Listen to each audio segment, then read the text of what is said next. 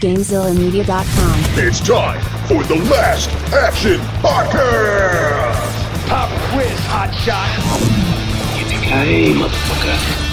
I feel the need for speed. Speeds, we can kill it. I have come here to chew bubblegum and kick ass. And I'm all out of bubblegum. Come with me if you want to live. Welcome, everybody, to this week's episode of the Last Action Podcast. I am LPJ, and joining me, as always, sitting across the computer from me, and by computer, I mean he's in his house, Hovercraft Joe. What's up, LPJ? How's it going? Good, good. And we have another special guest on the show today, someone we've been trying to get on for a long time. Yes, that's true. It's not Sphinx either. We've been trying to get him off for a long time. Oh, wait, no. It's me, your friend, JCVD. Hello, my friends. I am here to talk about my fantastic movie, Universal Soldier. I am so happy to share it with you all.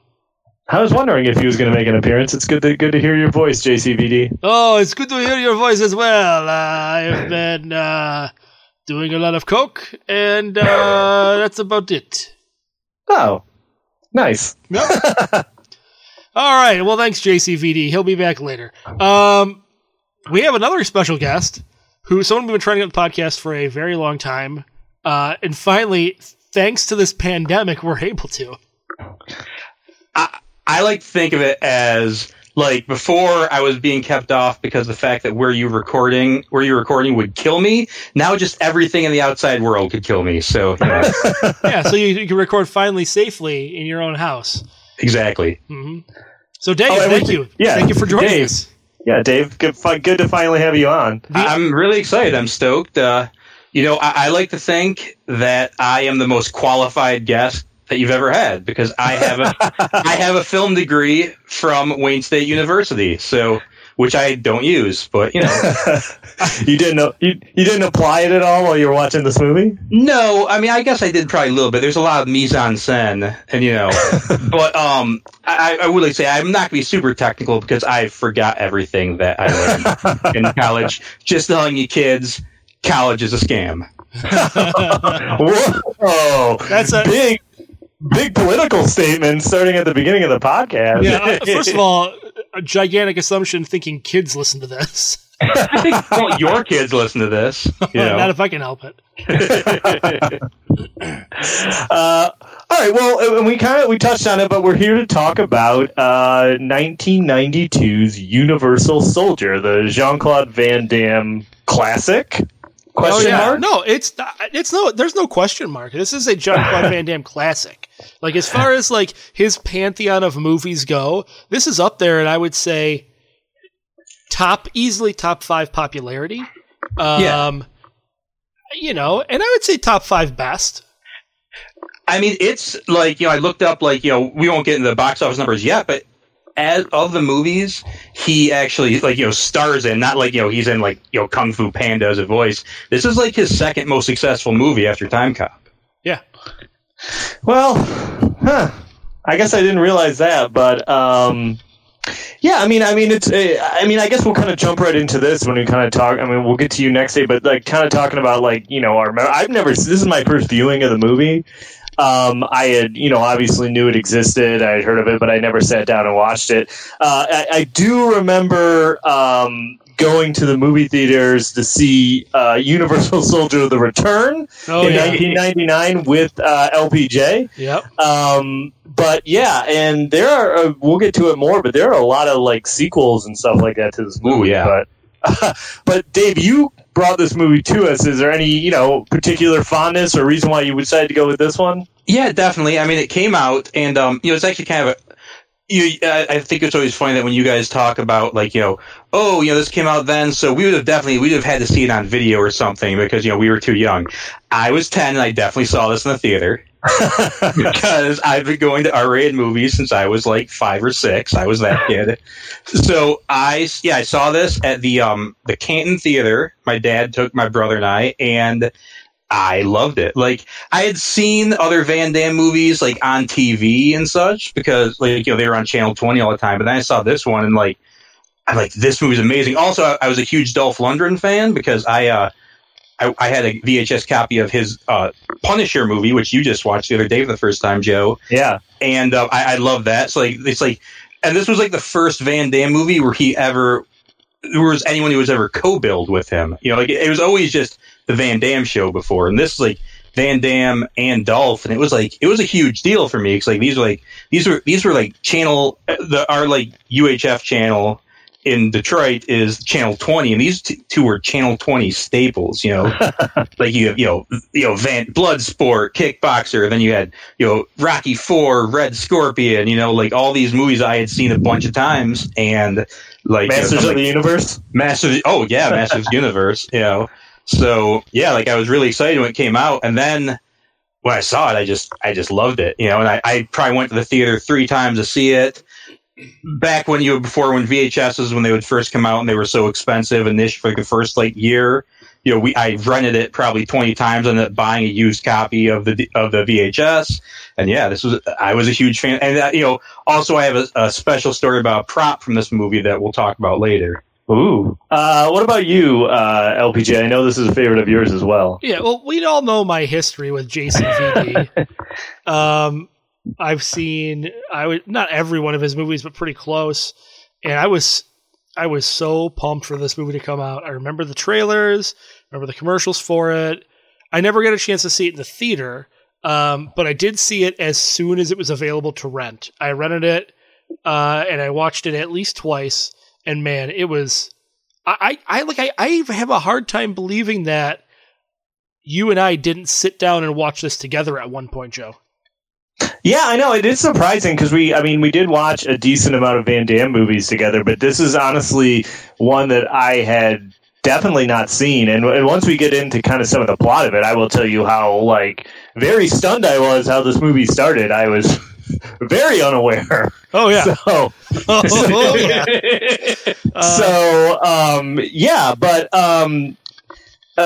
As we talked about, 92. Its release date is July 10th of 1992. A budget on this of $23 million. It's a pretty respectable budget. Box office domestic 36, and I had a worldwide of 80 million. So pretty good return of investment for them on this movie. And this was the kind of movie that was tailor made for video. It's still a fairly big deal now, but back in the old days, action movies were just sometimes they didn't even have to go to the theaters to be a hit. Like this was huge on video. Oh yeah, there were a lot of the whole. You kind of lose it now because video stores are kind of dried up and gone. But the after release kind of market was huge. I mean, there were a whole series of movies that were made specifically for VHS only. Yeah, and then obviously that's kind of the same case now where they do just digital releases of certain films. But yeah, the VHS market was gigantic, and JCVD was raking in the bucks as far as that whole genre goes. Yeah. So the Rotten Tomatoes for Universal Soldier is 29%. Okay, yeah. And an audience score of 46%. So and that seems right to me. Yeah, it doesn't seem like that crazy to me that's what it is. I thought maybe the audience score might tick up a little bit higher, but sometimes that surprises me. Yeah. Yeah, that's definitely surprising to me. This film is you gotta like Jean-Claude Van Damme films and films like this to enjoy this film. This is not a casual viewing for people who just happen to pick it up off the shelf. Yeah.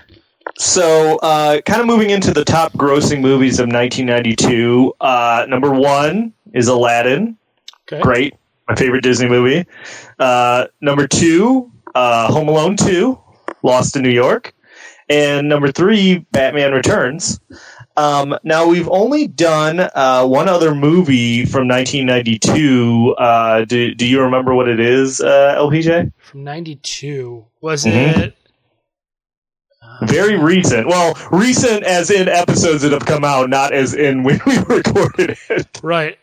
Was it Roadhouse?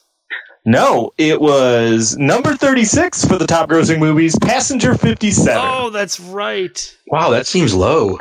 And then this one was number 40 for the year. Yeah. So, yeah, if we were still doing openings, it would have been an easier one for 92 because we haven't hit it that much. Yep.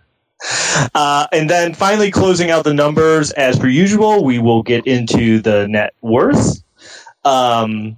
I only did 3, so we'll start with our female lead, Allie Walker. Any guesses on Allie Walker's net worth? Well, she was on that wasn't she like the Profiler or something show she had like back in the 90s? So Sure. I think I think she could be surprising. I think she could be maybe worth like $1 million. Yeah. Okay. LPJ? I'll say, you know what? I'll say $2 million. Just the Price is Right. This. You guys are lowballing Allie Walker. She has $8 million. Wow, Not really? bad. Yeah. That is really surprising. Okay, good for her. Okay. What about Dolph Lundgren? What do you guys think about Dolph Lundgren? I feel like he works constantly, and he seems like he's good with his money. Also, he just got engaged, so I can follow him on Facebook. Congrats. But because he's listening.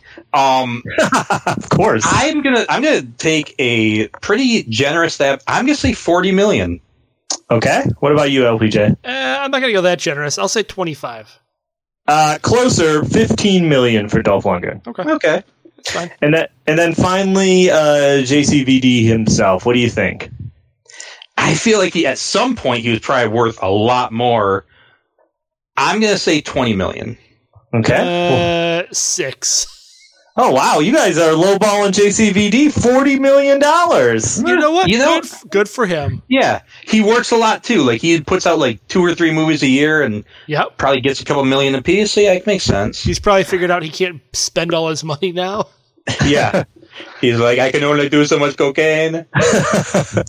And if you haven't been able to tell, there's no Sphinx on this episode, but I did look into the taglines a little bit, and I'm going to go through them with you. Okay. Would you like me to start with go from best to worst or worst to best? What do you think? Well, I have a feeling this is subjective, so you do what you do. Okay, I'm going to start with what I think are the worst ones. Okay. The first one being robots run amok, because I'm like, are they robots? They are not robots. I have a. We will get into that more, but I'm like, are they robots? They're not even cyborgs. I don't think. Okay, so then we have genetically enhanced machines. No, they're not. Which even is like, machines. They're not machines. So that one's not great. Then we have the future has a bad attitude. Not in the future. Okay. Then we have almost human, almost perfect, almost under control. That one's fairly good. It's accurate. It's better. And then finally, this is my favorite one. The ultimate weapons of the future have just declared war on each other. Yeah, see, that one works. It works, but at the same time, there's no indication it's the future. I feel like it's just, Well, I think they meant like at the time this came out, Okay, they're like the future of warfare. Hold not on. This movie takes place in 1994. It came out in 1992. Oh, okay. So up on that. if by future they mean 2 years into the future, then Yeah. okay.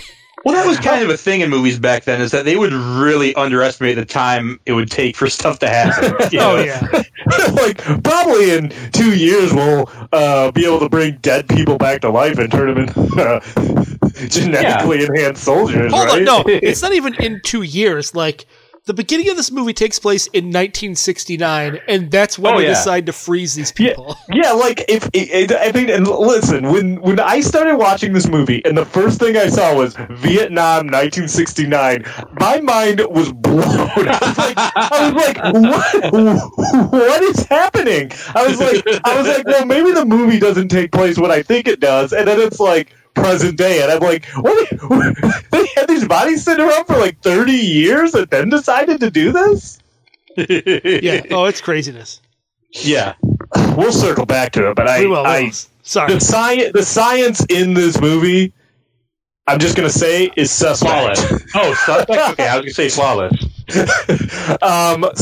And here's another thing I didn't know when looking into this: the director of this, Roland Emmerich. Yeah, this is his first big film. He had a couple smaller films before this, but this is really his first big film. And then after this, it goes Stargate and Independence Day. So, I mean, this was kind of like, he's off to the races with this movie. Yeah, I mean, he's done all kinds of movies. I wouldn't say that. I mean, they're all movies I feel like I know, but they're not really that great. I enjoyed Midway. Midway was, believe it or not, Midway was good. He's, for whatever reason, he was known as like the summer blockbuster guy.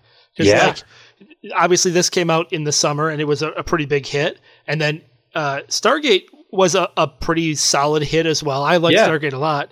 Well, Independence Day was obviously huge. That was kind of I don't want to say the first big blockbuster, but that sort of kicked off the whole release. No, I'd say, I mean, I think Independence Day is a pretty big touchstone as far as like summer blockbuster, Especially like as far as like new properties. Like, so many other things like, okay, Batman, Jurassic Park, based on different things. Independence Day was completely new, and it was huge, Well, and it kind of wrote the book on summer blockbusters, because after that you had like Armageddon, you had Wild Wild West, which was not good but a big hit. You had like Men in Black, all these films that came out that were just gigantic summer block. You had the summer blockbuster was kind of named. Yeah, it kind of revived it. Yeah. And don't forget, it propelled him into, I think it was a little down the road, making that great Godzilla. It's true. Also, I was going to say, I always forget that he directed The Patriot, and that is a movie that we definitely will do on the podcast. It's almost happened a couple of times. That was like for the longest time, and Dave knows because we worked together, but Jeff and Corey, that was like for the longest time, that was going to be their first movie, was The Patriot, like forever. And then like 2 weeks before they were going to be on the podcast, they're like, we want to do Starship Troopers now because there's a printer in the office named Rico, and it made us think of that movie. I love The Patriot. It's just Mel Gibson failing to save people. Constantly. Yeah. All right. Anyway, sorry. Yeah, sorry. We'll save that. So the writers on this, LPJ, I mean, you usually know more about these writers than I do. I mean, Dean Devlin I know because of Stargate, and he helped and because he kind of helped kind of create the whole Stargate mythos. And I watched all the Stargate shows, so that's why I know Dean Devlin. Okay. Beyond that, I don't really remember. Yeah, the other guy's really big. Well, because Devlin's just Emmerich's go-to writer, Yeah, the other guys didn't ring any kind of bell or anything with me, so no. And then the composer too. He didn't. I saw that he had like 87 things on his IMDb, and I scrolled through them, and I didn't really recognize any of them. And I don't remember the score of this being particularly memorable at all. No, it was. I don't even think it was very good. The score is not memorable, but there is a song at the credits that's memorable. Oh yeah, and that was like the last note I took for this. I was like, "Is this Body Count with Ice-T?" Body Count in the House. Yep. That was just. It's not even a song. It's like the intro to the record or something. It didn't seem to fit either. I was like, why is this at the end of the movie? No, it definitely did not fit. Well, because at the time, like, Body Count was like the most dangerous band in the world. So they thought they could kind of, with this movie, kind of tack that on there. And which is ironic because Jerry Orbach's in this movie, and Ice-T has become the new Jerry Orbach. Oh. Yeah, he has kind of, hasn't he? Yeah. I didn't think about that. Interesting. Yeah. Do we want to talk about like the numerous sequels they made to this now, or do we want to touch on that after we? Let's do it. We can talk now. No, after. Okay, we'll do it after. We'll do it at the end. Yeah, we'll do it after. Okay, so we anything else you want to touch on before we start rolling through the plot on this? Just the actors. Oh yeah, just that part. Oh yeah, I guess we should do that. Sure. Well, we talked about Jean-Claude Van Damme, obviously. Yep. His character Luke Devereaux. Thank you. You're going to have to help me out with the names because I forgot to write them down. Dolph Lundgren is playing Sergeant Andrew Scott. Yep. Okay. I know Ali Walker is Veronica Roberts. Yep. We talked about Jerry Orbach in I would say a glorified cameo, but as he Dr. Gregor? Yep, Christopher Dreyer. And actually, I have more on him. Yeah, his role in this film when we get toward the end. Mm-hmm. Yeah. Okay. And did I see right that Tiny Zeus Lester is in this? Yeah, he is absolutely in this. And I have an interesting fact about him too. I think it's the same interesting fact I have. If you look at all the soldiers, he's the only one that has everything on the left hand, or on his right hand. I'm sorry, and that's because he only has one good eye, and they couldn't put the visor thing on his good eye because then he wouldn't be able to see anything. So he had everything specially. They had to special make everything once filming started to swap his stuff to the other hand. They couldn't give him the Dragon Ball Z power register thing that they all wear? No, they couldn't. Well, was that your interesting fact, Dave? Well, no, that was my interesting fact. And also, did you notice there was a couple, basically, one of the Unisols you'd probably recognize from something else, and then the other one, if you actually looked into him, it's like, oh, that's him.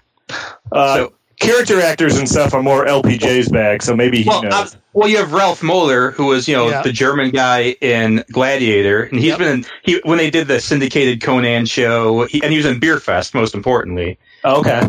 And then one of the others is Eric Norris, youngest son of Chuck Norris. That's right. Oh, I didn't know that at all. Wow. Yeah, and then there's another cameo from Michael J. White. He was in the beginning. He was a soldier in Vietnam. He was like, let's get out of here. Yeah. Well, like Spawn? Yeah.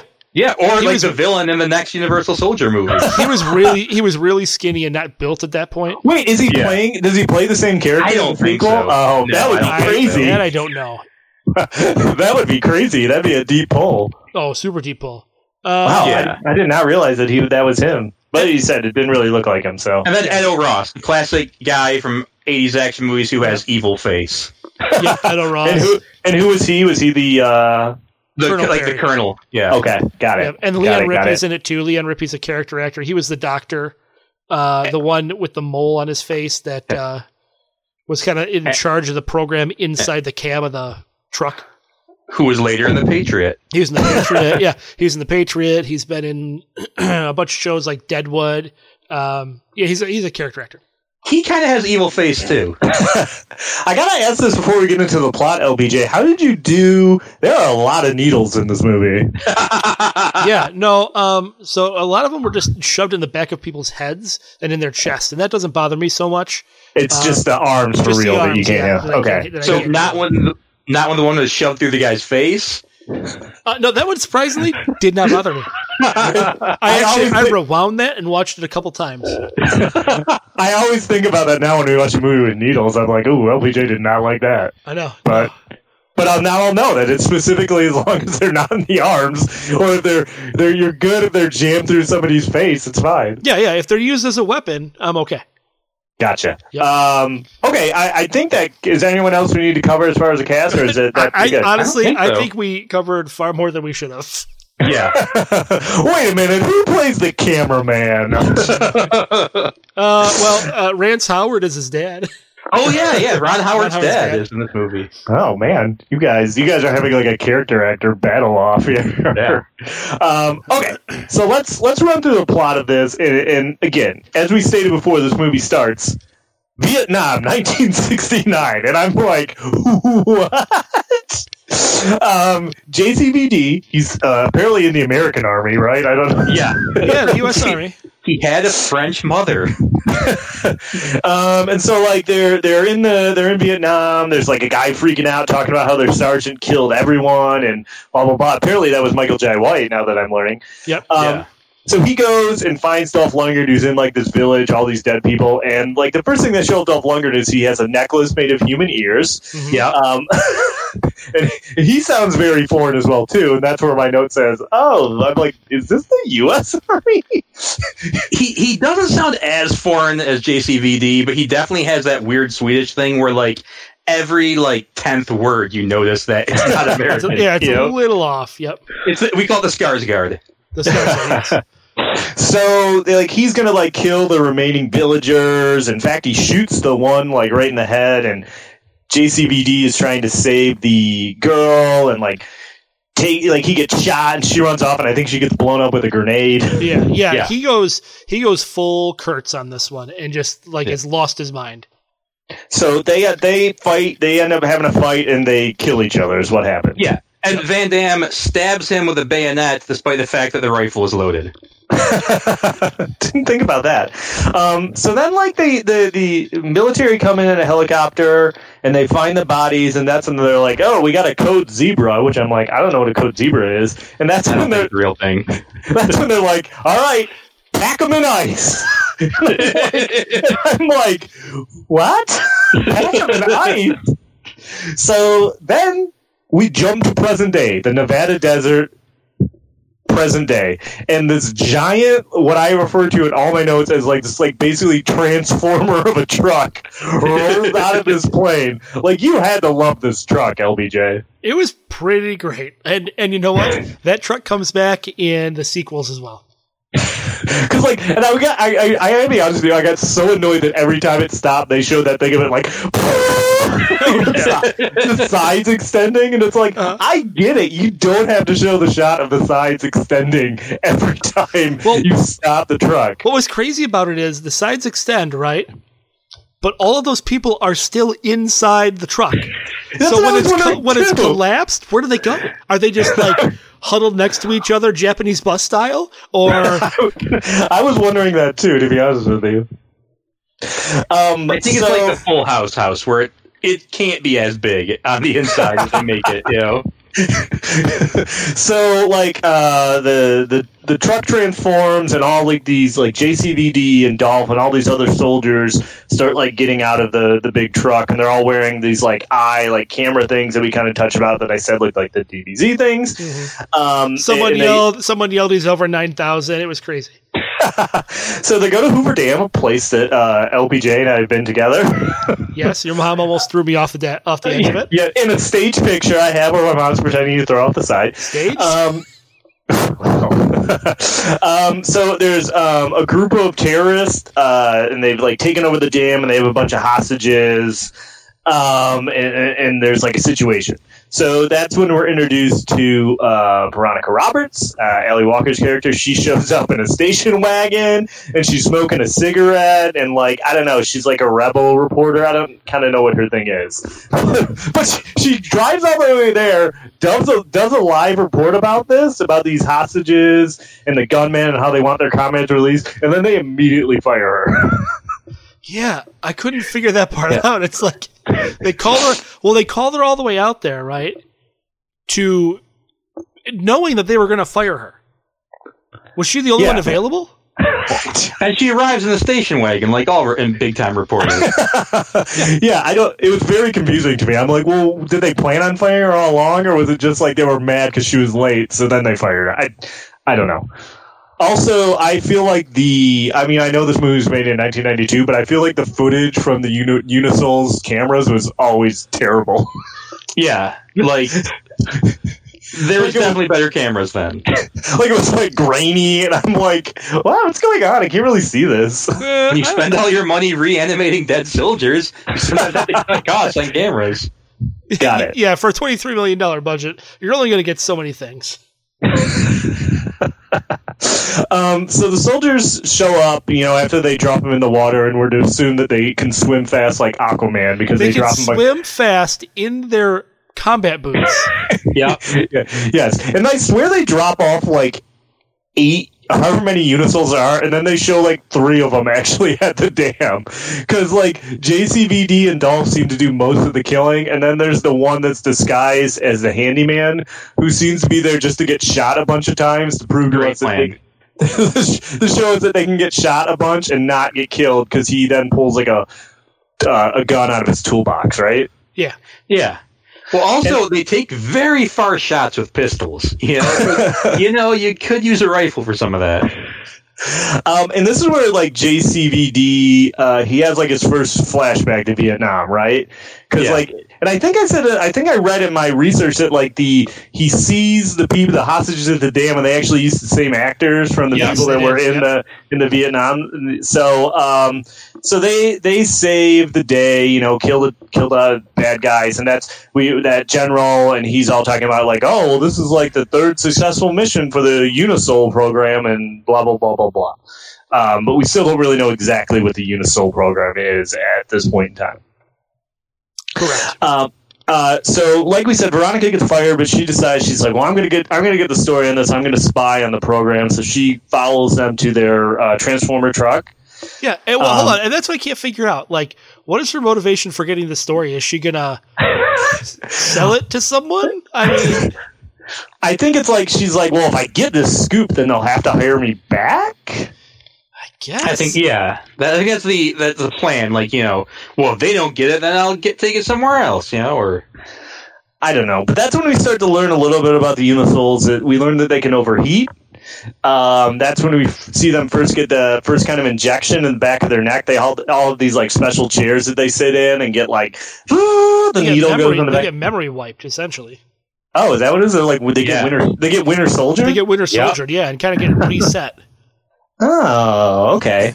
And then like there's the one soldier, the one that was like posing as the handyman who got shot a bunch. He's in like some kind of weird like flotation chamber kind of thing. He's in that one, yeah. First he's in the ice coffin, and then they move him to the Bacta tank.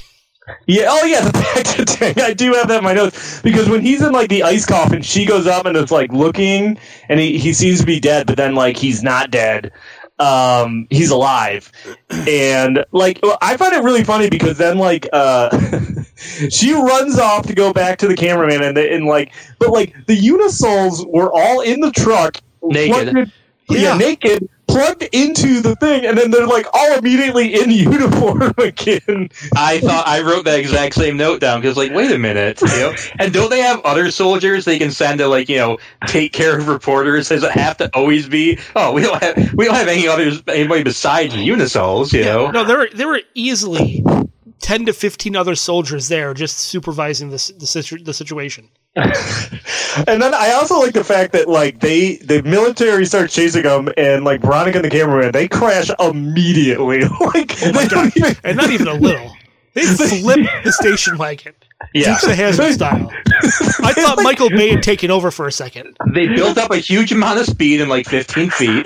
It's like the amount of distance they travel is so ridiculous before they completely wipe out. And then they're perfectly fine. Yeah, they're fine. They're perfectly fine. It was like watching the A-Team. So Dolph shoots the cameraman in the head, and I think this triggers more JCVD flashbacks because he hits Dolph and he grabs Veronica and he's like, I gotta save you, and she takes off his headset and Dolph starts freaking out and calling him a traitor, and they kind of drive off, and that's when they show the Bacta tank because I do have a note that says, did they have a Bacta tank? Mm-hmm. And that's when we start to get a little bit about what the program is because they talk about how it's all this stuff is off the books and we got to find them because the public doesn't know that it's the regeneration of dead soldiers and all this stuff. Also, JCVD, he had gotten shot and he uses that car cigarette lighter to cauterize the wound. That's pretty it was pretty badass. And then what kind of made me laugh too is that the car runs out of gas, so Jean-Claude Van Damme just gets out and starts pushing it. He's just walking down the road. And what do they show? Are they going 45 miles an hour? 30 miles an hour, yeah. He's running 30 miles an hour pushing a car. And that's the first time after that he lets him know that he needs to cool down. And there's that whole comedy scene where they're trying to rent the room from the motel owner, which is blah blah blah blah blah. There's a lot of weird comedy in this. Yeah, very weird comedy.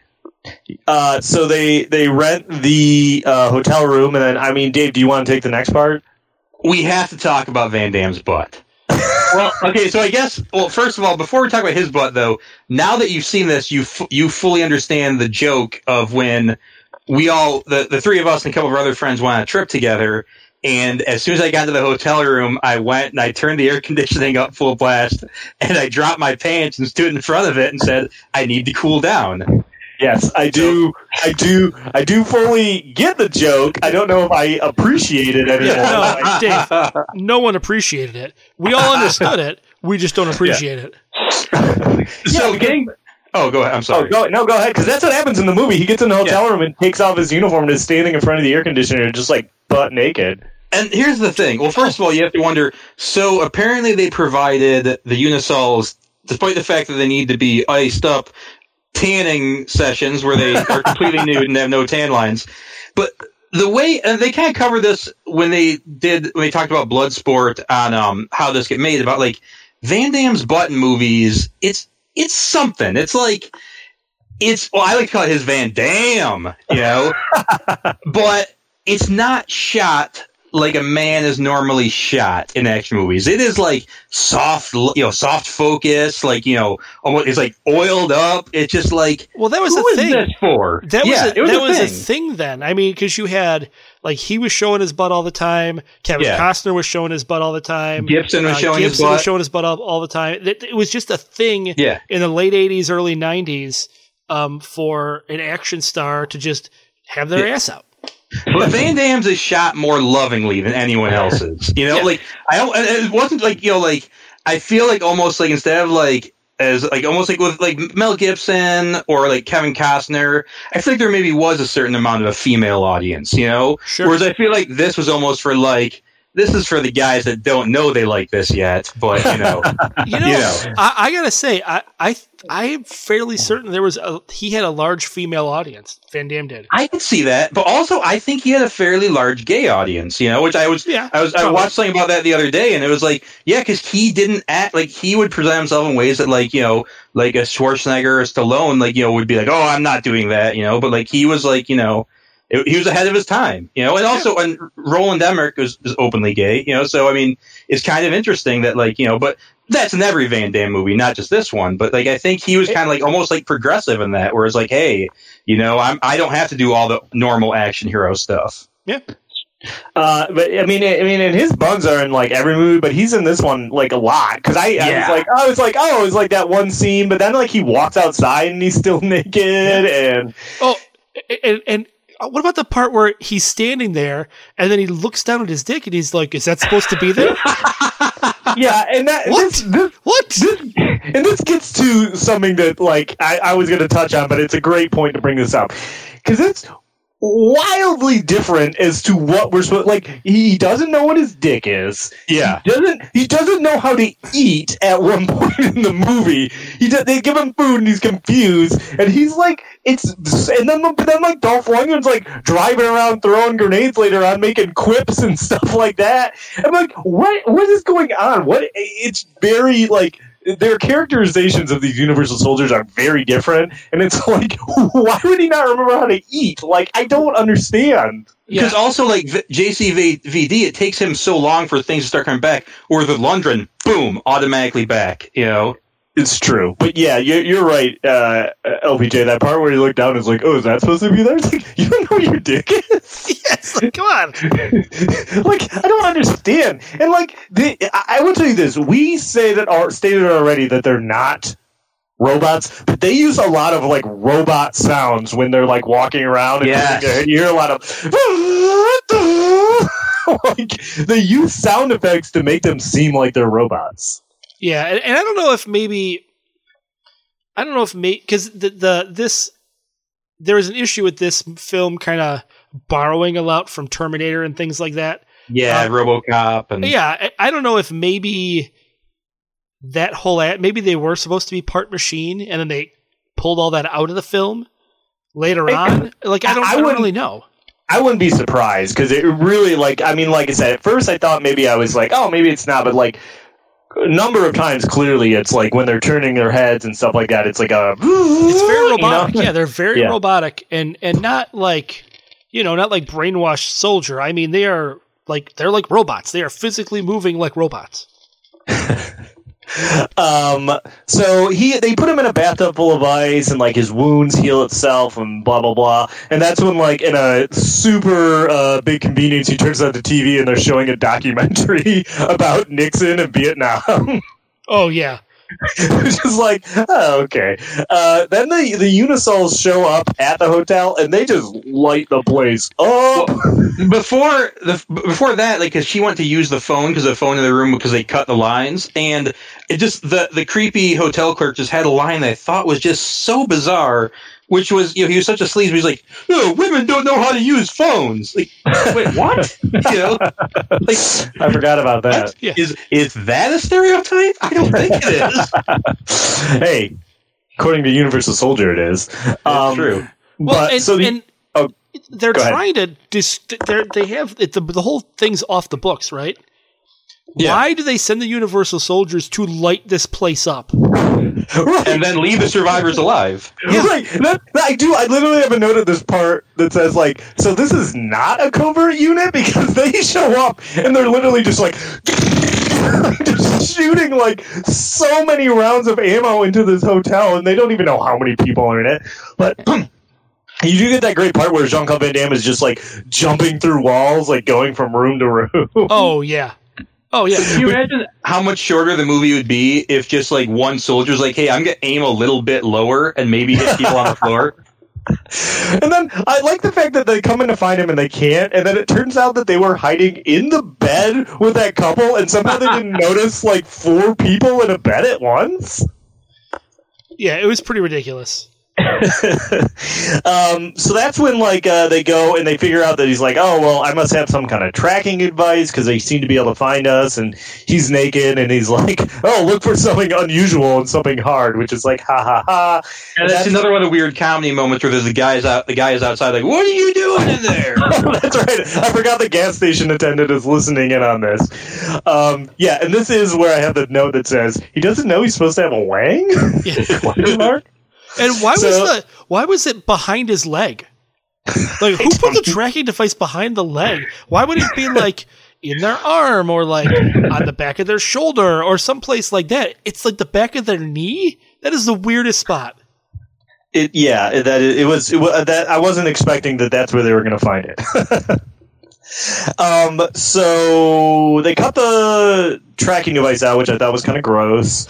Then the world's most obvious truck rolls up. It rolls up and it transforms, and the Unisols come out and they start looking for him. But like JCVD had like rigged the gas station to explode. Yeah, like and the you whole get that thing. Yeah, the whole thing. With And then you one get lantern. and then you get kind of that horrifying shot of like the Unisols walking around on fire with like just their flesh burning, which I was like, oh god! And they're trying to like put them out with like extinguishers or some kind of like special. It's like something a stuntman was like, hey, we can do this, and they're like, awesome. And so it turned out that JCVD, Veronica, and the gas station attendant, they're hiding in like trunks of these cars full of ice, so they can't detect them with like their heat sensors, I guess. Yeah. Right. And that's also when we find out, as you mentioned before, LPJ, that Unisol costs $250 million a piece. So how about that? $250, yep. Cool. And then I also like the fact that they get in the car to drive off, and somehow they didn't see Dolph Lundgren hiding in the back seat. Yeah. Like, well, no, hold on. Let's back up a little bit, because don't forget they go into the truck to go get the material, right? They get to go get the research material. Oh, that's right. Yeah. They sneak into the Transformer truck to get the material, and then JCVD throws the stuff in the back of the car. Yeah, in the back seat. They do. He didn't see the 6'5" Swedish guy in the back of his car because they start driving, and then like he like pops up, and I think they just slam on the brakes, and he just flies out the windshield. He tries to choke him with like the standard issue piano wire that apparently they all get, and instead of just shooting him in the head, and then it's just like, okay, slam on the brakes. So he like flies out of the car and they take off, and then that's when like the main general guy is like, "Hey, you know what? We're packing it up. This mission's canceled."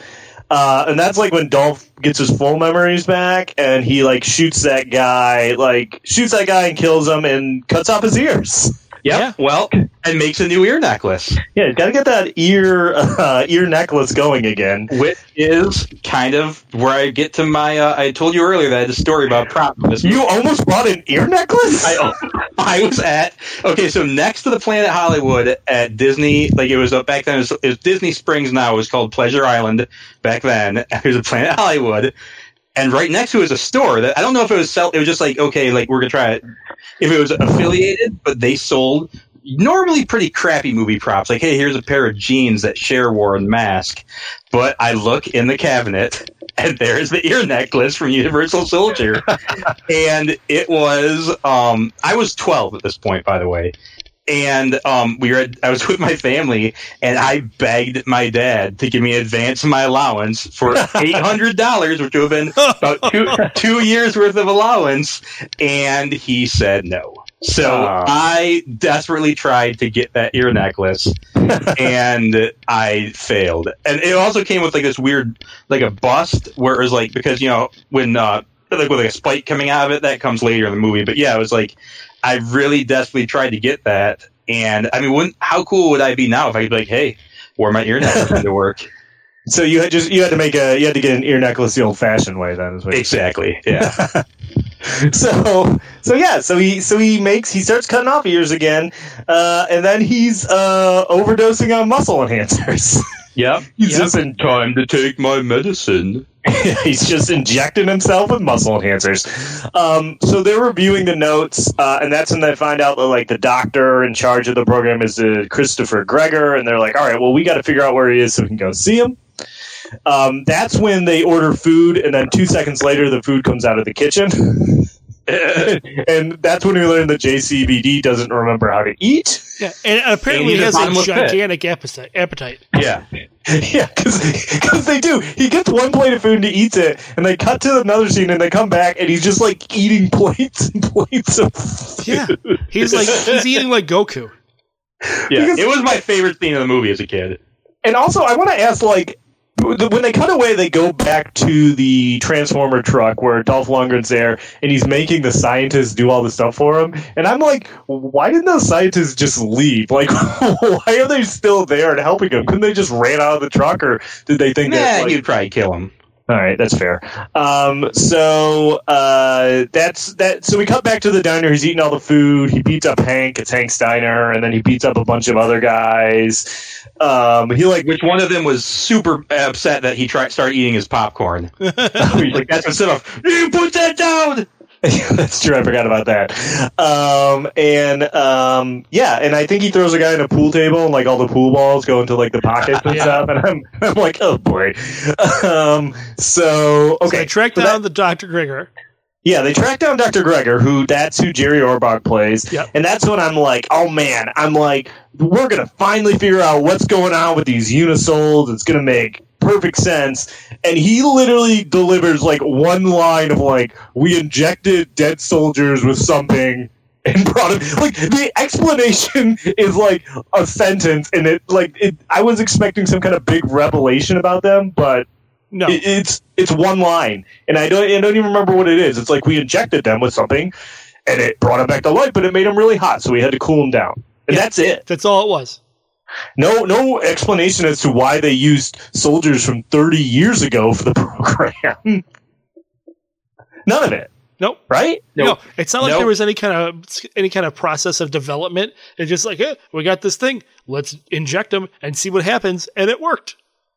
Yeah, I was very. I mean, I know this movie is what it is, but I honestly was expecting like they explain the science in like Face Off a little bit better than they do in this one, and that's a movie where faces get swapped. I don't know if that's less believable than soldiers being brought back to life and turned into Wolverine-style healing factors.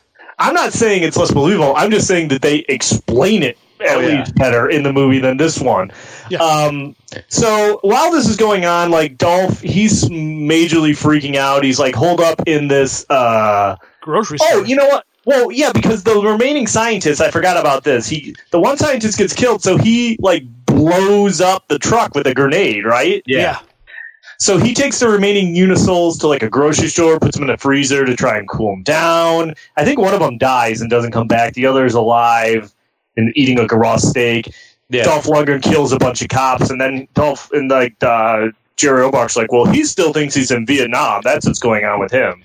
He also, because he starts like confusing, and he starts calling all the people in the grocery store racial slurs. But, yeah, that's true too. I forgot about that. So that was kind of one of my favorite shots of the movie is coming up is when like he's like, all right, I'm going to go home. I kind of know what's going on. He buys Veronica a ticket to send her back to L.A., and she's going to get on the bus, but, like, she doesn't get on the bus, and then the reveal of, like, all those cops there waiting to arrest them.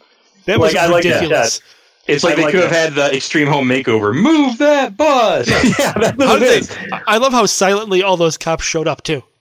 It's like they didn't And they hear all the cock their cops. weapons. As soon as the bus moves, you hear the sound of guns cocking. So they're like taking them on a bus to jail, and that's when we find out, like, even though there's a grenade that went off in it, Megatruck is still operational, because they start like chasing the and this is maybe like the part I might have liked most in the movie is kind of the scene where he's chasing them in the truck with the bus. That is really good. Are we having fun yet? And he's like, this is where I do say it's like Dolph Lundgren was basically a robot, and now he's like making nonstop jokes at this point. Well, I think we can all agree that he acted circles around Van Damme in this movie. He did, you know what? He did. Yeah. He was a great villain. Yeah, he was really good. I will give you guys that. He was really good. Although, so the bus crashes, Transformer truck goes over the side of the cliff and blows up, okay? They end up taking there's a cop that was still chasing them. They take the cop car. They go to Louisiana. They go to JVD's home. Yeah, they go from Utah to Louisiana in the matter of less than a day. Yep. And that's when they said that like JCVD is like 25. I'm like, he's supposed to be 25 years old in this movie. Well, yeah, he was a private in the army. But that's like, so then okay, this is where things get a little crazy, because Dolph Lundgren shows up. First of all, how is he alive?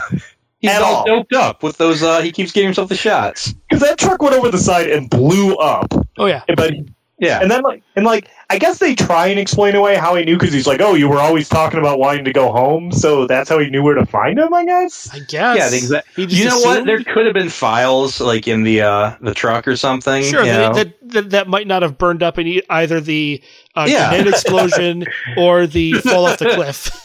Maybe he went back after Jerry Orbach. I don't know. Or that they didn't steal when they stole all the files initially. Yeah, right. There could have been copies. So this is when you get that big JCVD and Dolph fight, and like JCVD's overheating, and like he's basically getting his like butt kicked like for the majority of this final fight. It's a solid fight. Yeah, it is a solid fight. No, it's pretty good. I mean, it's kind of like the classic JCVD fight though, where he's in the rain. He's like getting the crap kicked out of him for a while, and then he's just like, whoa, and he starts winning. But in this case, I think he injects himself with a bunch of muscle enhancers. Yeah. He's getting beaten up for a while in the rain, and then steps in front of a fire. And then I know I've seen that in more than one Van Damme movie. Oh, definitely. They also lead us to believe that Veronica gets blown up by a grenade, which how she doesn't get blown up by a grenade is not explained. She just go ahead.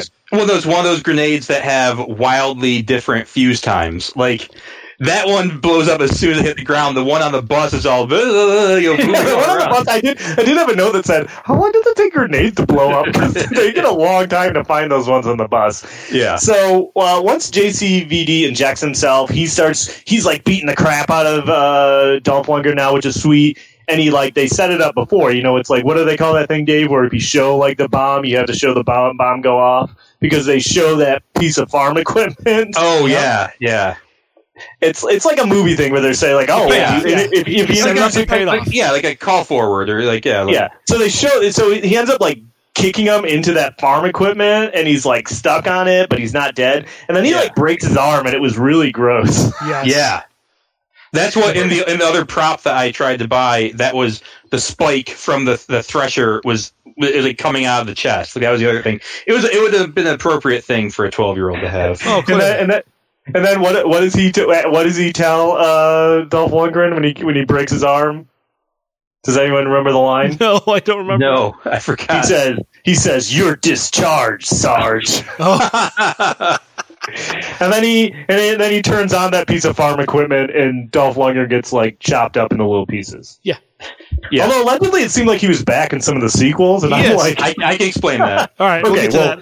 Yeah. So then Veronica's alive, and I'm like, are they like supposed to be love interests or romantically? Like I couldn't figure out their vibe at all. Yeah, I thought that same thing. Like I have to wonder if maybe they don't kiss at the end of the movie. No, they just hug, and like one time, like when they get off the bus, when they like she kisses his cheek. But I thought, well, maybe they were in like some draft of the script, but they didn't have the chemistry or whatever, or like. It was very confusing to me because it was like I fully expected the reveal that she was alive, that they were going to kiss, and that was the end of the movie, and they just kind of hug, and like that's it. And I can explain part of that. Okay. Oh, good. So are we at the end of the movie? Yeah. We good? Yeah. They hug. He's alive. Credits. Body count song. Okay. Body count in the house. Okay. So there's an alternate ending of this film. Yeah. And I watched it. So in the alternate ending, it takes place at the farm, right? It's right after JCVD gets the shotgun out of the closet. He heads outside. He actually doesn't take the muscle enhancer. He ends up beating Dolph up and chopping him up like normal. But not before Dolph shoots his mom and kills him. Okay. And then after Dolph gets chopped up, JCVD's dad comes around, Rance Howard, right? And then Rance shoots JCVD with the shotgun several times and explains that he's not his real father. And out of nowhere, Dr. Orbach, Dr. Greger, shows up with a bunch of government officials, right? Saying that the only way they could get both of them, get Scott, was to set up JCVD so they could get them both together to reclaim them for the program. So then it gets crazier. Hold on. So meanwhile, Veronica Roberts, she is still alive, right? But she's like inconsolable. She's crying. She can barely form words. She's so sad about JCVD. And then that's when her boss shows up with the cops to have her cover the story. Right. Hold on. And the cops arrest Dr. Greger and all his goons, right? And she goes to do the story but can't do it and breaks down into tears and goes down to console JCVD. After that, it goes to this weird like monologue, this like almost eulogy that she's giving during this like montage scene, stating that for the last 2 months, JCVD refused to get any of the life-prolonging drugs that he needed and just died peacefully. Yeah. What? Yeah. Like, I don't know what they were ever thinking, and I don't know if was it ever like screened for test audiences or something like that. And they hated it, or it had to have been, and then was reshot. I would assume it's like because that is terrible. It was bananas. Like, I also read that they said that like the production script for this was like presented like it was a much darker depiction of the U.S. military. Like they were like this one is kind of like, well, they weren't really doing a bad thing. The soldier just got out of hand. Where it led me to believe that originally the script was more like, oh no, they were fully doing shady stuff. It was like written originally like in the mid or early 80s when there was like a lot more negative view of the military, whereas this was like, after Desert Storm and all that stuff, so it was a much more positive view. Yeah. So they're like, we gotta just say this is a completely rogue element, and this is, Got it. Are there any LPJ? Is there any role reversal for this? No, I couldn't find a single one, which is crazy because this seems like a movie that would have a million role reversals, and there were none. I think what ended up happening was the movie was written for JCVD and Dolph Lundgren, and they both said, "Huh, crazy." Did you guys see the little bit of trivia that they said that like when they had this movie at Cannes that like JCVD and Dolph Lundgren like staged a fight? Yeah. So and then they could like talk about it, and that was like what they talked about during like all like the press and stuff for him. But then later on, Dolph Lundgren was like, "No, it was a fake fight. We really like each other." And that was the thing, like because that myth kind of perpetuated for years. Yeah, they didn't like each other. They didn't like each other, but it turns out they're actually really good friends. And and it didn't actually come out until it was like 2018 before they both started talking about how it was all staged and how they've actually been friends for years, and they like hang out all the time. Yeah, I mean, and they made 2 sequels together and the Expendables 2. So maybe, and that's a good segue. We can talk about the sequels, and I'm hoping one of you can explain this to me because I have 1, 2, 3, 4, 5 different sequels written up. Okay, do you know how many are canon? No, I don't. 2. 2 are considered canon now. Surprisingly, Universal Soldier: The Return is not part of the actual story anymore. It's not canon. Well, so because there was the first 2, there were 2 straight to TNT or TBS sequels. Yeah, Universal Soldier 2, Brother in Arms, which came out in 1998, and Universal Soldier 3, Unfinished Business. Which the character of Luke Devereaux was still the lead, but was not played by Van Damme, and the villains were played by Burt Reynolds and Gary Busey. You know. So are those canon? They're not canon. They were dropped from canon when Universal Soldier: The Return came out. And that's the one that we saw in theaters, LPJ, that has Goldberg in it, right? Correct. Yep. Yeah, Okay. they made a big deal about Goldberg being it, but the actual villain was really Michael Jai White. Yeah, and I don't remember what that movie's about at all. Yeah, it's just not good. And then they dropped that from canon, and they made the next 2, which Dolph Lundgren, his clone, is alive. They cloned him, despite the fact that the movies take a nature rather than nurture view of psychology. So his clone is still crazy. So Universal Soldier Regeneration from 2009 and Universal Soldier Day of Reckoning from 2012, those are canon. Yes. Those are canon. And I have not watched them yet, but I bought a double feature DVD of the 2 at Big Lots for $3. All right, fair enough. And I'll probably watch them eventually. I know the first one, Regeneration, has Andrei Arlovsky in it. Yes. He's the next generation Unisol that Van Damme ends up having to fight. Also, so Dolph Lundgren's character gets killed in that again, his clone, and then they clone him again, and he's back in the next one. And they keep cloning him. And the next one, you think JCVD is the villain now, but then it ends up he's not. And I watched a little bit of it, and it's so low budget you can't even believe it. And it's not good. Have you seen any of these sequels, LPJ? I have not. No. Okay. Besides the Return, which is not the canon. Return, and I was so pumped for the Return. Oh yeah, me too. I was this could be sweet, and that's oh no. It's this is not great. Well, the good thing is that now that Dave's been on for this, we've locked him in for all the Universal Soldier sequels. So. I will come back. This has been a lot of fun. when we have Unisol month. Hey,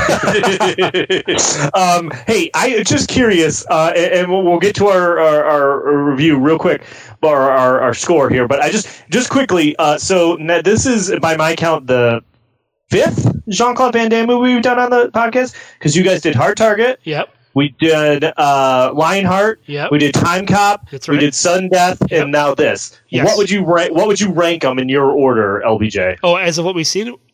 Yes, of the ones we've watched on the show. So let's see. So we did Sudden Death, Hard Target, Time Cop, this, and Lionheart. You can answer those too, Dave. See, I like them all. Is the problem? I'd say Lionheart's one of my favorites. So I know. I'd put Lionheart. I put Lionheart 1.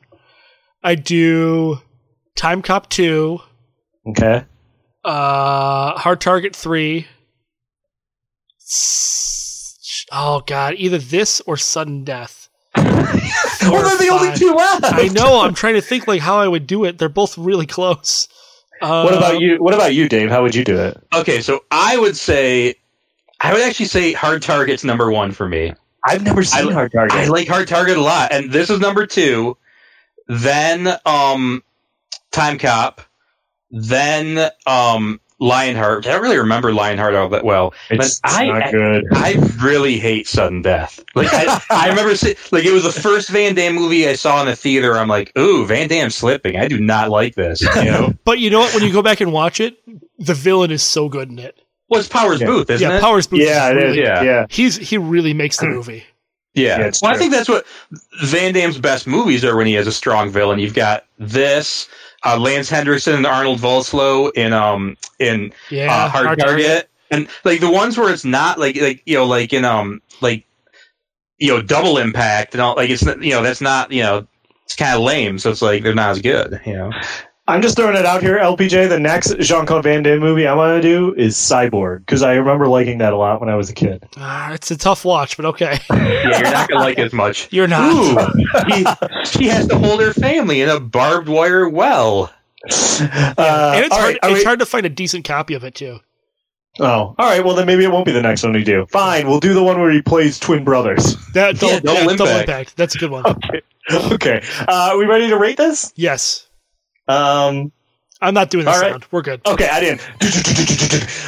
So, Dave, we always give our guests the option to go first. You can rate it from 0 to 5 machine guns. You want to go first? You want to have one of us go? You can do half machine guns also. I'll go first. Okay. And so obviously there's a lot of like nostalgia connected to this movie with me. It's like, I loved it as a kid, and now I watch it and it's not exactly like, as amazing as I thought it was as a kid. I think we live, as far as like, fighting type movies, we live in a post-Statham, Statham world, So the fights in his movies, they're next level and stuff like that. They Same really with like are. Gerard Butler, Why have we done a Statham movie yet other than Death Race? No, we haven't. Bring me back on for Crank. What is our problem? Crank is basically like my Bible. Crank is amazing. Well, Dave, anyway, I'm definitely going to have you on for that one that we saw with the bad guy is James Franco. Homeland.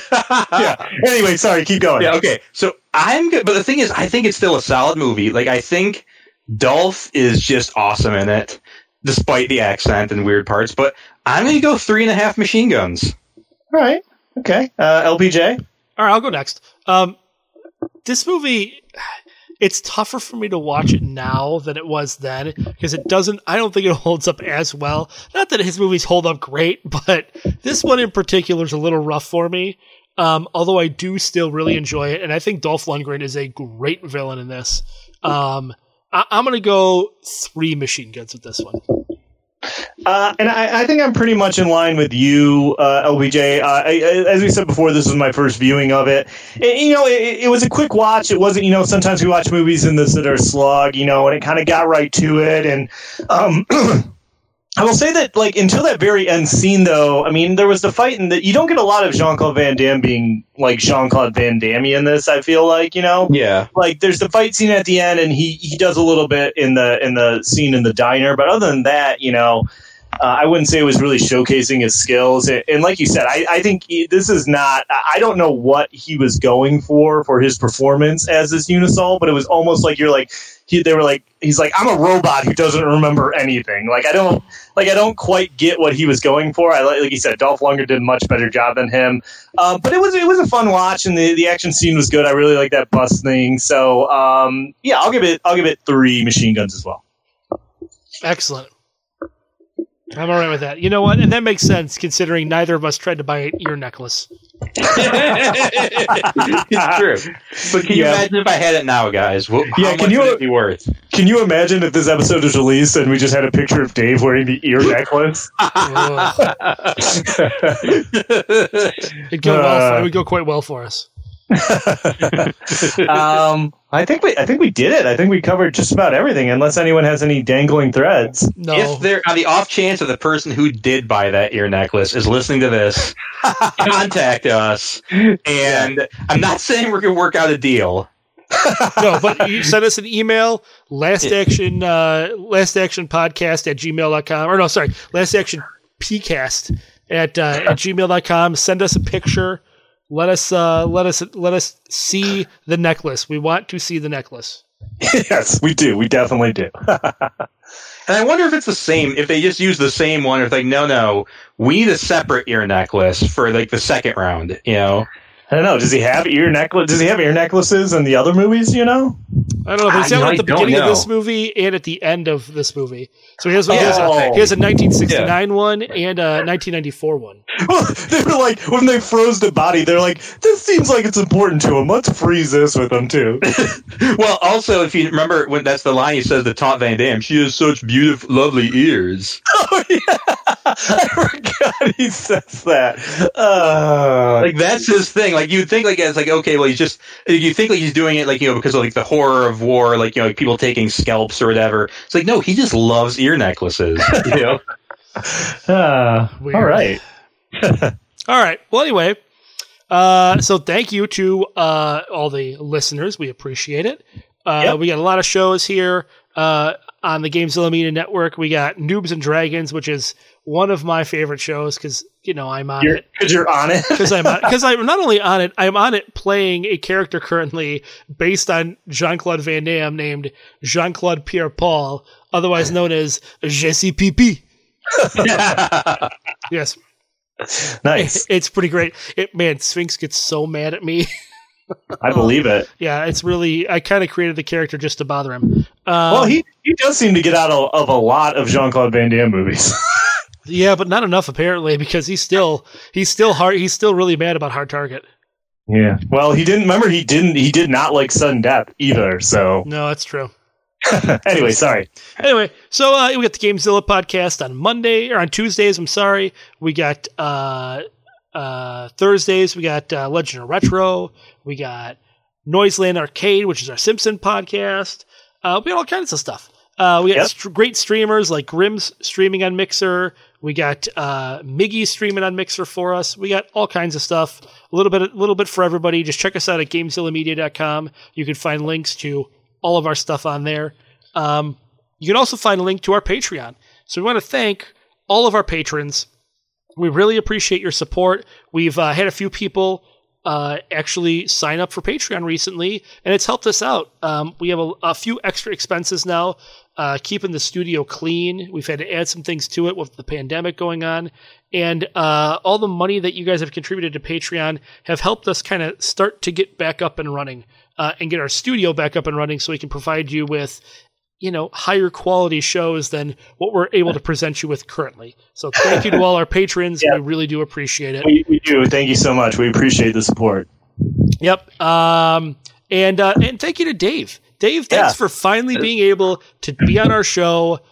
Honestly, as far as guests go, you were one of the first people I wanted to have on. Yeah. And obviously the situation in our studio with all the animals would have killed you. And so we're glad that you're able to finally be on now. I really appreciate it. It was a lot of fun. And if they want to have me on one of the video game podcasts to talk about Wing Commander 3, I can do that. I bet we can make that happen. Dave's first appearance on this podcast, except for the Lost Patreon episode? The like 2.5 hours I rambled about Mad Max movies. Yeah, I was never able to get that edited properly. I will try and revisit that when I go to revisit the other episodes I still have to edit. You don't have to do it for my account. It was I said a lot. But no, Dave, thank you for being. It's great to have you on. We have talked about wanting to have you on for a long time, and it was great to kind of finally get the circumstances and everything right for it to happen. So I was excited because I knew this was one that I could do less prep because I'm like, oh, Dave will have a lot to say. It's true. Excellent. Okay, well, I had a great time, guys. Thanks. You're very welcome. And that being said, yes, this episode of the Last Action Podcast has been terminated. But we'll be back.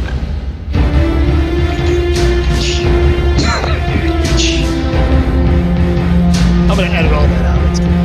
That's good.